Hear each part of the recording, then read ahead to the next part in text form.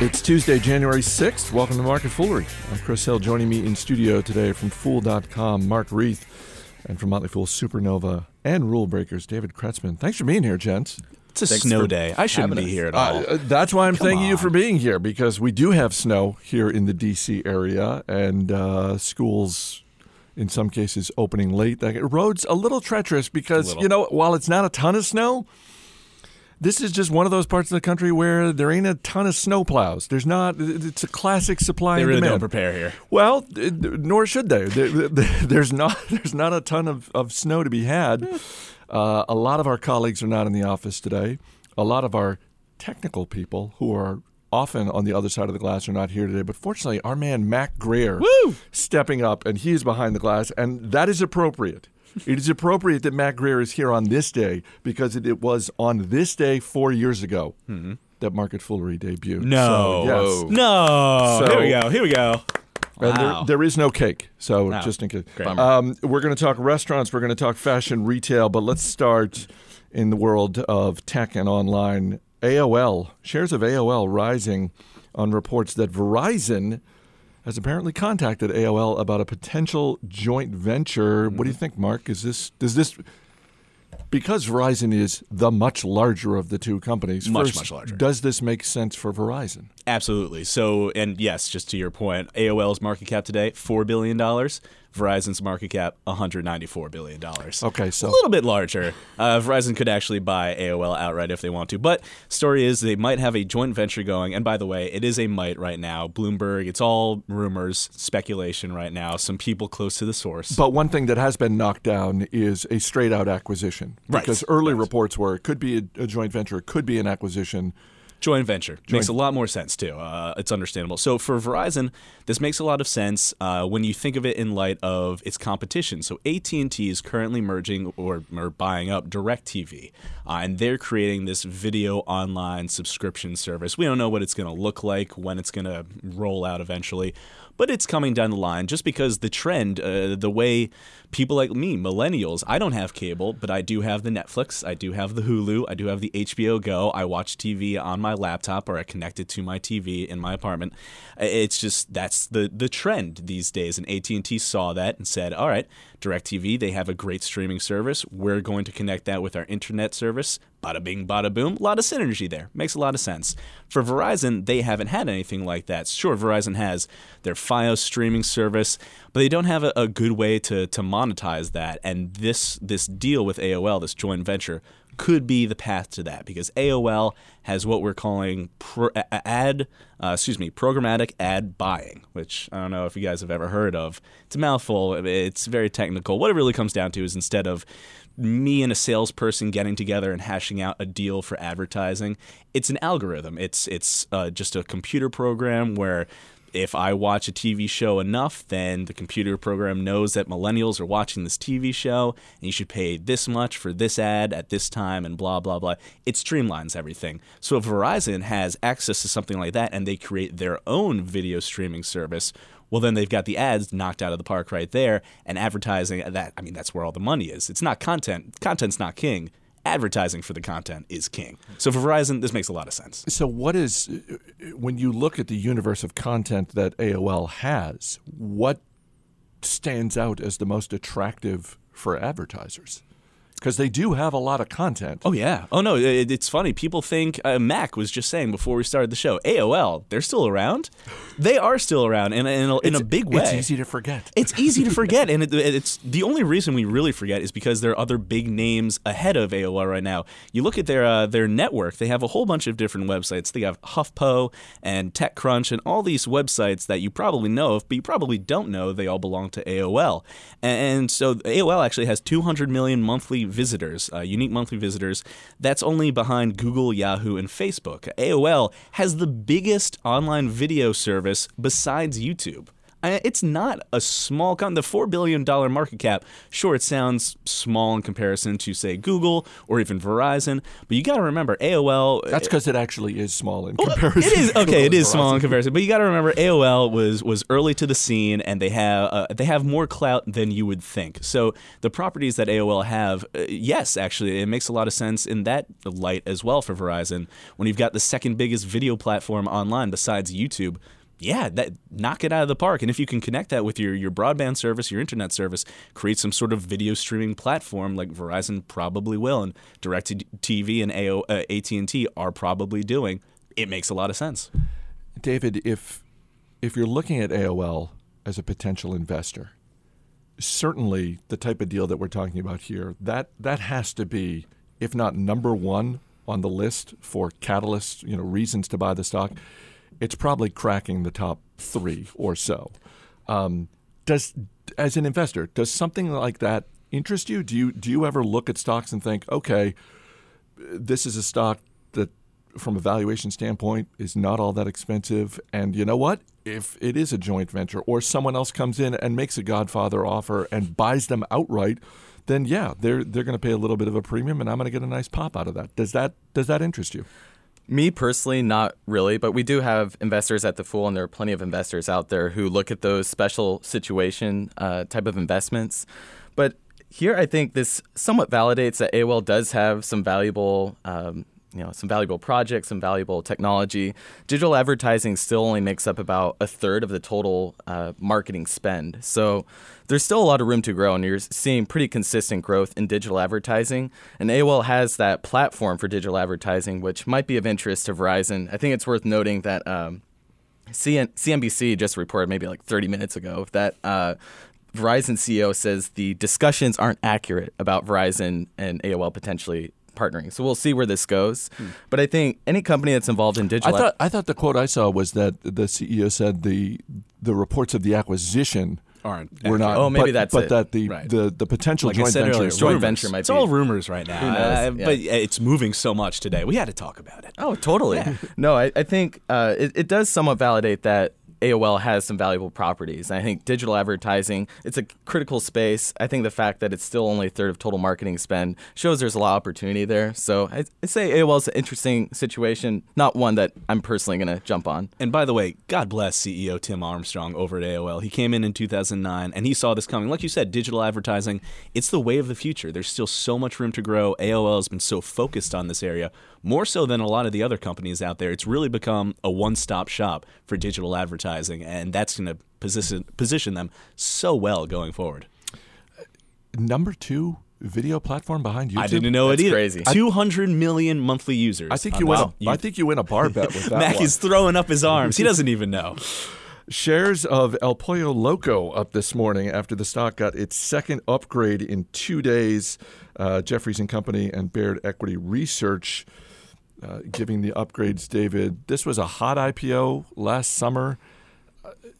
Are the upgrades based entirely or mostly on the valuation of the stock? Because it was a hot IPO, but the stock has come down since then. Yeah, so the hot IPO aspect lasted about a month, then the stock went down about like 46% after the company reported third quarter earnings. So the stock, it topped out around $41, I think around August. It had gone public around $24 a share. And now, even after the upgrades the past couple of days, it's just at $21. So you can see the stock hasn't really been received very well after the IPO. But I think there is something to El Pollo Loco. What I like to look at with restaurants is free cash flow. What free cash flow measures is how much cash does a business have left over after opening new restaurants, maintaining restaurants, how much cash do they have left over to put on the balance sheet or reinvest in growth. A lot of these restaurant IPOs that we saw in the past couple of years, like Noodles & Company, Potbelly, they still don't have positive free cash flow. So for me as an investor, as an analyst, I sort of see that as a red flag. Like, how strong is this business that the current restaurants aren't generating enough cash to invest in future restaurants? But El Pollo Loco actually is free cash flow positive, but the stock is still kind of pricey. So even after getting hit more than 40% the past few months, the PE is still 40. The company's growing sales around 9%. Same-store sales or comparable restaurant sales are growing pretty nicely, but the company isn't growing very quickly right now. So I don't see this as a fast-growth restaurant stock. Definitely not the next Chipotle, but there are some things to like here. Yesterday, Taylor Muckerman made his reckless prediction for 2015 that he believes the Bojangles IPO will be huge. We got a comment on Twitter from Michael Morrell, who wrote, "I knew Taylor Muckerman would have my back on the Bojangles IPO. Get Chris Hill and Jason Moser to the Bojangles at Union Station, Stat." I didn't know there was one in the D.C. area, Oh, so yeah. we got to check it out. I'm there. Sticking with the restaurants, there's talk, I think even before the Bojangles IPO, Shake Shack is going to be going public.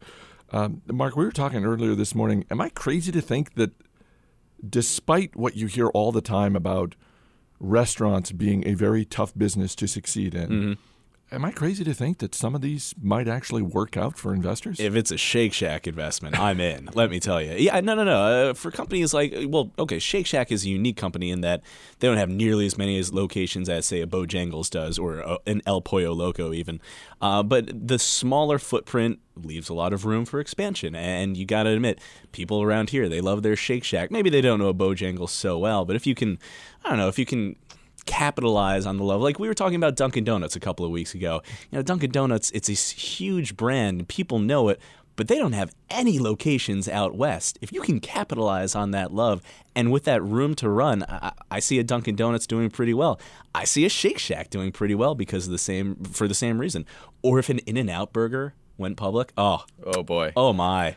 I think obviously leadership matters no matter what the business is, but it kind of seems like it matters just slightly more because I think about a company like Buffalo Wild Wings, Sally Smith, the longtime CEO, right. and you can look at that company and the way, despite occasional dips in performance and therefore the stock here and there, over time, that's just been such a winner. Oh, she thinks long term. Well, she's one of the best. And I as someone who's a big fan of Dunkin' Donuts, I look at the expansion opportunity in the western half of the United States as both the blessing and the curse for that company and that stock. Where it's like, yes, it is the opportunity, but only if you have the leadership to execute against it. So I don't know. I think I don't know Shake Shack's leadership. Actually, that's a very fair point. Do you know? I don't know Shake Shack. No. You know what? I think we should go to Shake Shack and Let's just test sit it down, out. test it out. You know, take a time out in advance of the IPO. Right. I think part of it, too, is that investors have sort of been spoiled over the past 10 years with Chipotle and Buffalo Wild Wings. So you're seeing a lot of restaurant IPOs now. But like I mentioned, even the hot IPOs, they don't actually have numbers that speak very well to investors. But El Pollo Loco, they do have strong numbers. The question is really, can they expand outside of California and Southwest, where they have about 400 locations now? But unless they're expanding and opening new restaurants, and those restaurants are also performing well, there's not a whole lot to like here, especially from a valuation perspective. But if they can expand outside of California and the Southwest, then it would be an intriguing opportunity. Well, that's one more thing I think to look at when you're evaluating leadership is what is the plan, not just for expansion, but how are we going to go about executing that plan? Chipotle dabbled in franchising for a short amount of time and decided out of there. This ain't for us, Right. and quickly bought back, so it's completely owned by the company. Right. And I think that that's you can expand quickly with the franchising, but you got to make sure everyone is operating. Yeah, if you don't have that consistent vision, then it leaves a lot to question over the long run. Finally, fashion retailer Coach is buying Stuart Weitzman, a privately held luxury shoe company, for $574 million. Mark, you look at how Coach has performed over the last year. The stock down about 34%, trailing the market by, another Too much. Another 10% on top of that. Right. And is something like this going to help Coach in its battle with the likes of Kate Spade and Michael Kors? It's not going to hurt. But then again, not much could hurt it much more than it has been. 34% in the last year. That's crazy. Ouch. So you look at this last year, Coach had sales of $4.8 billion. 55% of that came from women's handbags. Only 9% came from stuff like jewelry, footwear, gloves, scarves, hats. Stuart Weitzman is a very, very popular shoemaker right now. I don't know if you've heard of the It Shoe. No. Or the Trendsetter. Stuart Weitzman shoes. They're on the A-listers. They're on the red carpets everywhere. He's very hot right now.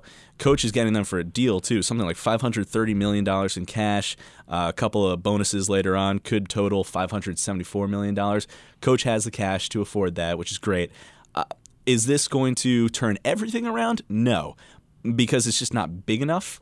Stuart Weitzman only had, $300 million in net revenue at the end of 2014, but they're growing. They're growing by 10% every year, and it continues to be a very hot item right now. I love that Coach is diversifying. I love that they're getting away from handbags. Finding something hot for a good price like this is a great start.